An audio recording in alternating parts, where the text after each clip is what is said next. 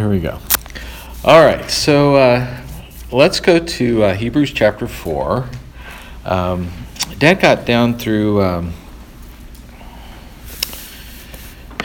he kind of tailed off, around 8, 9, 10, 11, somewhere in there.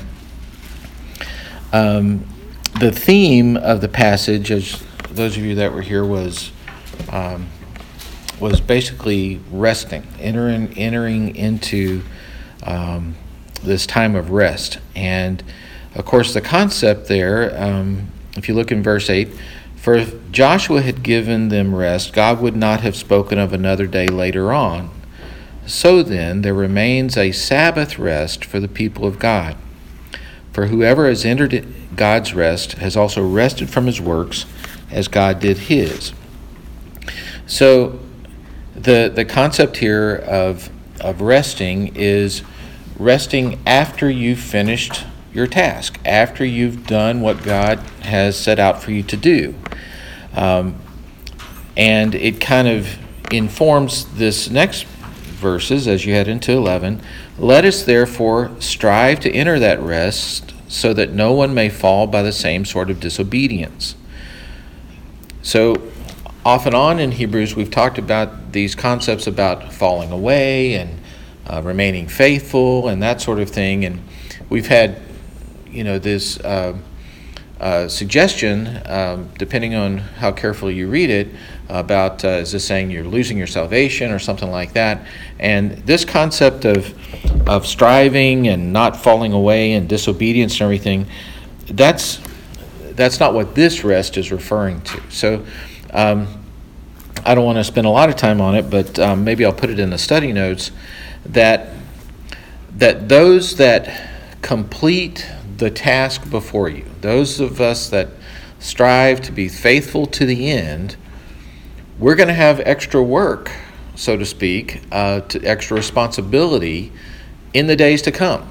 When we're put in charge of things and ruling over things, that's our reward for finishing well. There's extra work for us to do, and this is in Revelation. I'll see if I can put that reference in there. Again, the context of Hebrews is a group of people about to face some persecution, so this constant reminder about not falling away has special meaning for them. They didn't have all the people on the Weather Channel warning them about what was going to happen. They just had prophecy. They just had this prophetic word, that God was preparing them to get ready. And so this is that word, and certainly far more accurate than even our best prognosticators in the meteorological world. Although, we're grateful for them, and we all tune into them, so we like them. Verse 11, let us therefore strive to enter that rest so that no one may fall by the same sort of disobedience. Verse 12, a famous verse, for the word of God is living and active, sharper than any two-edged sword, piercing to the division of soul and spirit, of joints and marrow, and discerning the thoughts and intentions of the heart. And no creature is hidden from his sight, but all are naked and exposed to the eyes of him to whom we must give an account. So this concept that to finish up this whole thought about being faithful to the end and being true and submitting yourselves to God's word, who's going to help you discern what's there that shouldn't need to be there, what needs to come out, what is possibly keeping you from attaining everything that you need to attain to. We will give an account for that. Right, so there's references here to the judgment seat, or the bema seat, I guess, where rewards are handed out, not the great white throne judgment, but this account that all Christians will go through. So that's kind of completes this whole passage of that started in verse 1 of that chapter.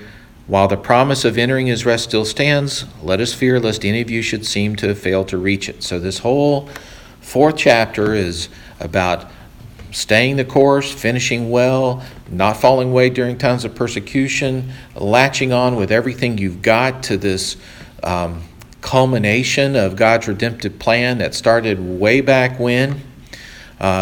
He's trying to say, hang on to this. This is something you can literally put your life on the line for, because it's going to come to that. And with that concept, you can see how it flows naturally into this next section, beginning in verse 14, and we'll probably, hopefully at least, make it through the first 8 or 10 verses of chapter 5, where we're back to this concept of how much better this new covenant is than what we had before. It's a culmination and a continuation of it, but it is related. So on into verse 14, he says, "Since then we have a great high priest who has passed through the heavens, Jesus, the Son of God. Let's hold fast our confession." So this "let us hold fast our confession" continues that same thought. Hang in there. Hold fast to what you know. Put your, just such an encouraging word there. And this "let us hold fast," this is an exhortation. Y'all, you can bank on this. Just pleading with these people. Let us hold fast. There's going to be another exhortation in verse 16. Let us have confidence to approach God. So we'll get to that in a moment. So those two exhortations to us, but then we have this explanation woven in there. So it says, "Since then we have a great high priest who has passed through the heavens, Jesus the Son of God. Let us hold fast our confession." Now remember, this was a Jewish audience who had been used to the Jewish kind of way of doing things, and it involved a whole hierarchy of the priesthood, including the high priest, right?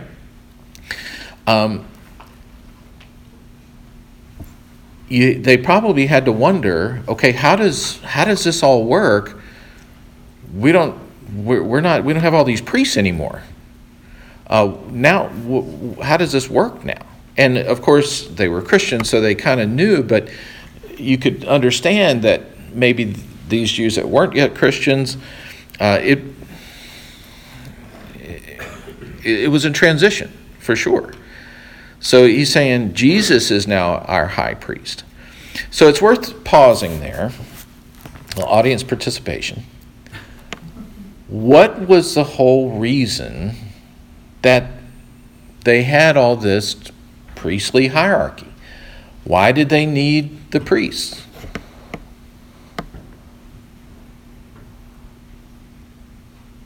They needed someone to intercede for them. Okay. Needed someone to intercede for them? And all the sacrifices also. For sacrifices? Well, they needed someone to remind them of all those laws. Remind them of all the laws?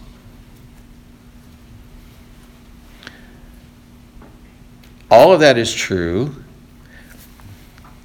There was a big problem, though, that required the priests. What was that problem? Sin. We were separated from God. We've got a big sin problem. It started in the garden. That day that sin entered the world, we were now estranged from our Creator, the God who loved us, who made us in His image, who had great plans for us, who literally put the world at our feet, who gave us the entire creation to be in charge of and to enjoy. This fellowship where we could walk and talk and commune with our, God. Sin broke all that down, separated us from all that was meaningful, right? That day, everything started to break down. The world started to go crazy. Our DNA started to mutate. Everything bad that happened, I'm pretty sure, had its roots in that day. That's why Leviticus. That's why Deuteronomy. That's why all of God's redemptive plan was because we have a sin problem. And so, as Pat said, we needed someone to intercede for us. We need someone to help reconnect us, and God laid out that plan. Leviticus and then again in Deuteronomy. God laid it out. Okay, and of course there were a lot of reasons for the laws. There were part of the laws there were there to decide everything from who gets what property to, how do you organize your household? How did you organize these millions of people? And so they're very practical laws, like you would need anytime you have, any two sinners in the same room. They're going to need some sort of rule.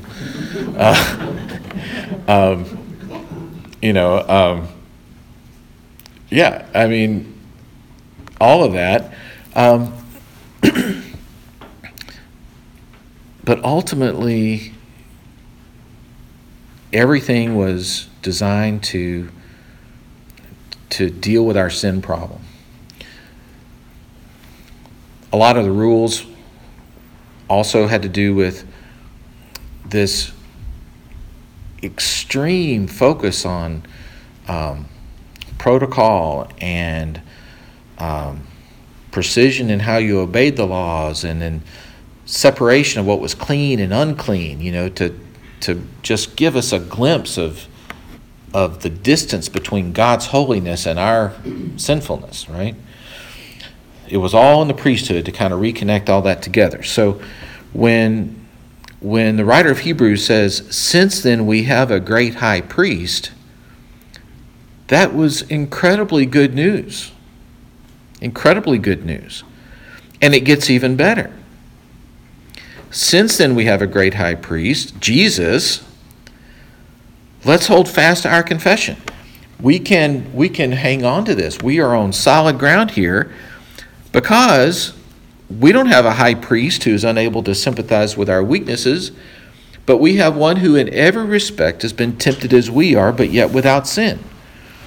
So one of the huge things that happened when Jesus came down to this fallen world as a man, he got to experience what it was like. So, are there ways that we are tempted that he wasn't? Of course, Jesus could not cheat on his income taxes, right? Jesus couldn't get hooked on internet porn.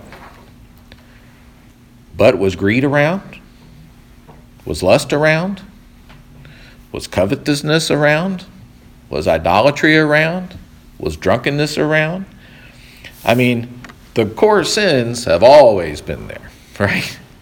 They've always been there. So we may have figured out different ways to sin, but those core temptations haven't changed. So he was tempted, yet without sin. One commentator put an interesting spin on this, and I don't even think it was original with them, but they're saying only someone who has been able to resist the full temptation of sin knows its strength. Those of us, which is all of us, who have given in at some point in time, it's like we crumbled before we felt the full weight. I thought that was an interesting spin on it. Yet Jesus was tempted. So he knows. He can sympathize with our weaknesses. So then here's the second exhortation, verse 16. Let us then with confidence draw near to the throne of grace, that we may receive mercy and find grace to help in time of need. Apparently this in time of need phrase kind of has this idea of getting the help right when you need it. And I think that's really good. Now, I must admit sometimes it would be nice to have that sort of grace a little ahead of time. Sometimes we wonder, but God comes through, of course. I guess that's maybe my own faith thing. Maybe that doesn't happen to anybody else. But let us draw near to the throne of grace with confidence.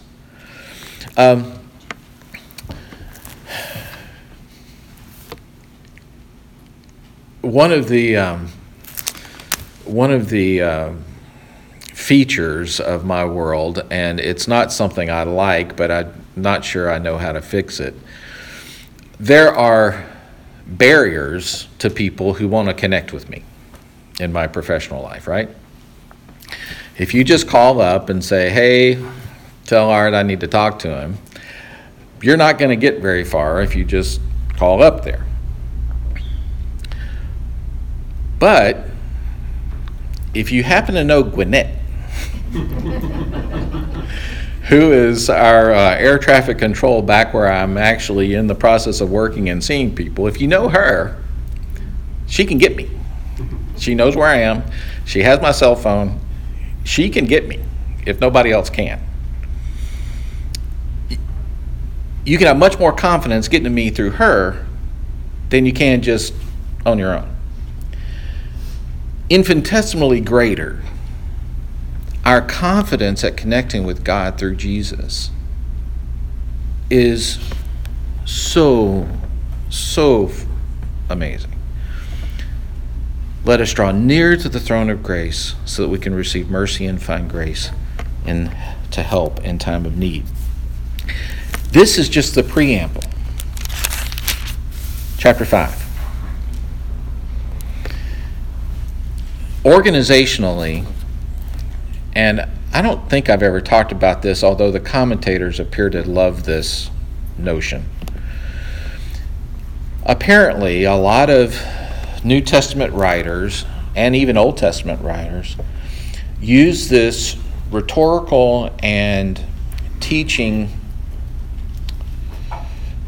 tool, you might say, a mnemonic. Everybody know what a mnemonic is, a memory aid, called a chiasm. Which probably is a play on the Greek letter for X. And if you just think in terms of outline form, where you have a statement and then there's an indentation, and then a statement and another indentation, you've done outlining. They teach outlining still? It's probably gone the way of diagramming sentences. Anyway, this whole section, verses 1 through 10, is a chiasm. And I'll have it in the notes, but the concepts are, he's going to talk about the old office of the high priest. That connects with verse 10, where he talks about the new office of the high priest. One indentation, he's going to talk about the sacrifice of the old high priest. Down in verse 9, he's going to talk about the sacrifice of our new high priest. Verses 2 and 3, he's going to talk about the weaknesses of the old high priest. And in verses 7 and 8, he's going to talk about the sufferings of the new high priest. And then he's going to talk about the appointment of the old high priest and the new high priest. So let's walk through this. And there's been a lot of times when they've talked about this technique where I just really didn't get it, even though they were showing it to me. But this one, I kind of got it, so I'm going to mention it. Verse 1, every high priest is chosen from among men, is appointed to act on behalf of men in relation to God, to offer gifts and sacrifices for sin. Verse 2, he can deal gently with the ignorant and wayward, since he himself is beset with weakness. So, there is this office of the high priest chosen to act on behalf of men in relation to God. That was the function, that was the office of the high priest, to offer gifts and sacrifices for sins. Verse 2, he can deal gently with the ignorant and wayward, since he himself is beset with weakness. So, he could identify with us.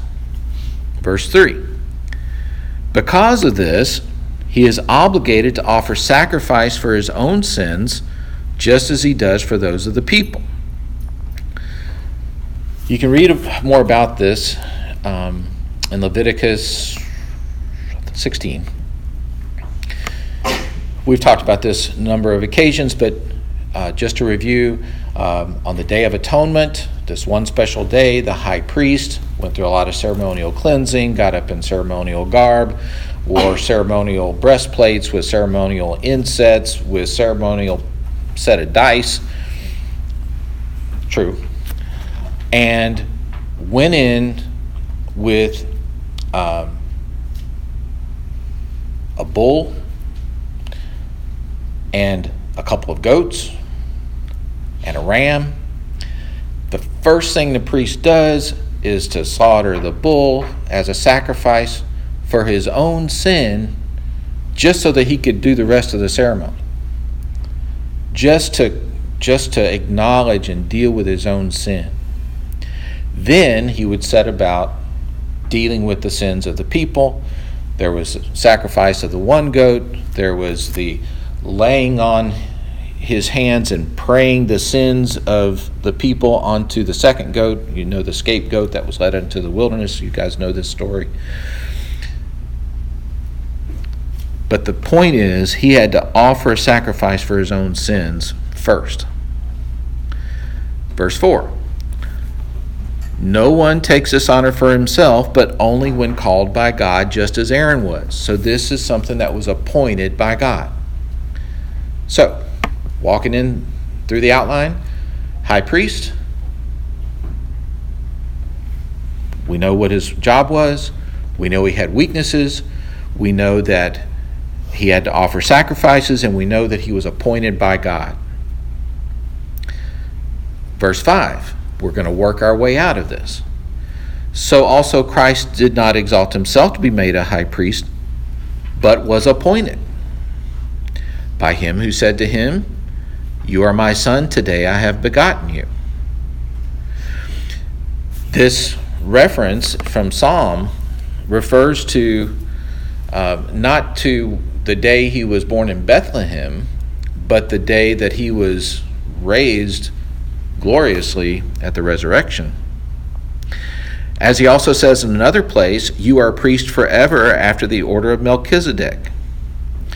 Now, Melchizedek's going to get a mention again in verse 10, but this concept of the priestly authority is really going to be developed even more so in the latter part of chapter 6 and the first of chapter 7. So we'll deal with Melchizedek then.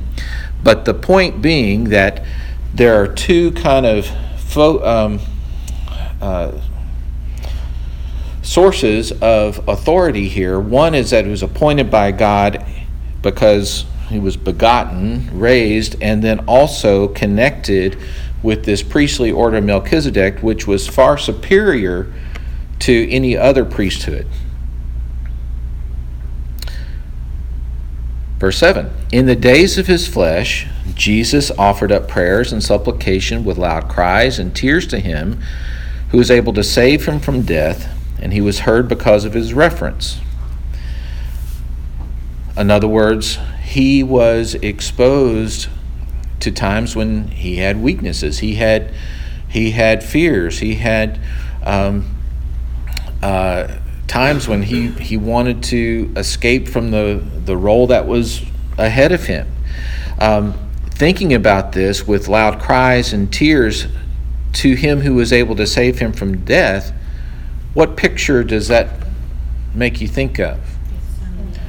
This is the Garden of Gethsemane, right? Did I say it right? Yeah. This is him praying, can I get out of this? Lord, if this is what it takes, your will be done, but if there's another way. And so this kind of connects with this steadfastness theme, this being faithful theme, this persevering to the end, this finishing what God has for you theme, this not really entering into your rest until you have completed the task what has been put before you. So all this, you can see reflections of that. In verse 8, although he was a son, he learned obedience through what he suffered, and being made perfect, he became the source of eternal salvation to all who obey him, and so forth. So it says he learned obedience through what he was suffered and being made perfect. So does that mean he wasn't obedient to begin with? No. Does that mean he wasn't perfect to begin with? No. But it's different when you've experienced it, right? It's different when you've experienced it. He was going to have this authority. He was going to finish the course in perfection. But he experienced these things, which makes it so much better for him and for us. This seems kind of baffles my mind, but I think this is accurate, that he was changed by his experience. And if it's possible to be a better God for having done that, that's what happened. Now, again, that sounds so strange. I never really thought about that. But I think that's what the Bible is trying to say, that things are better because of what he experienced down here. That part of his supreme qualification is that he was able to do that. These royal sons, was it William and Harry? They're always in the news. I'm not, I'm not sure what their main roles are, but I don't know if it's a requirement, but I think it might be. Before they, get to where they're going, they spend some time in the military. I think they learn how to fly helicopters and all these sorts of things. So at least they have some exposure to the world. I kind of wonder what's it like to be their sergeant or the equivalent in boot camp when they're like the prince. But yet they go through that. They endure that, and they know how it's going to turn out, right? They know I'm going to make it. They know I'm not going to get kicked out, but they probably are better for having gone through the experience. And I think that's kind of what this is saying. And again, the analogy breaks down really quickly, but you get the idea. Although he was a son, he learned obedience through what he suffered. In being made perfect, he became the source of eternal salvation to all who obey him. That's the sacrifice part. That's the corollary to the sacrifice part. And then verse 10, we have being designated by God a high priest after the order of the Melchizedek. So that brings us back to the outside of the outline. So this was a lot in just 10 verses. We learn about Jesus more than we have before. We learn about this priestly role more than we've heard before. We heard about the qualifications and the essence of what it takes to be a priest. And again, the admonition is this is going to be someone that we can approach, that we can pray to, that we can have expectation that he's going to be there for us with all the many ways. All right. Time's gone. This whole section is going to go all the way through 6 and 7. This concept of God and Christ specifically as our priest. So we'll do more. Let's pray.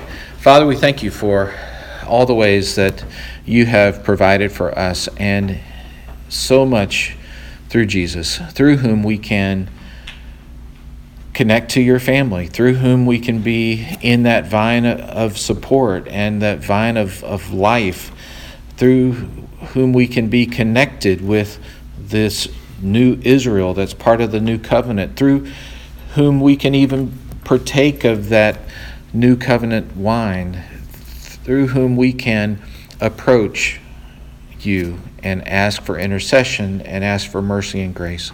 We thank you for Jesus and pray that you'd continue to help us to be more and more like him and to be his hands and feet to those who need us. In his name I pray, amen. Thanks, everybody.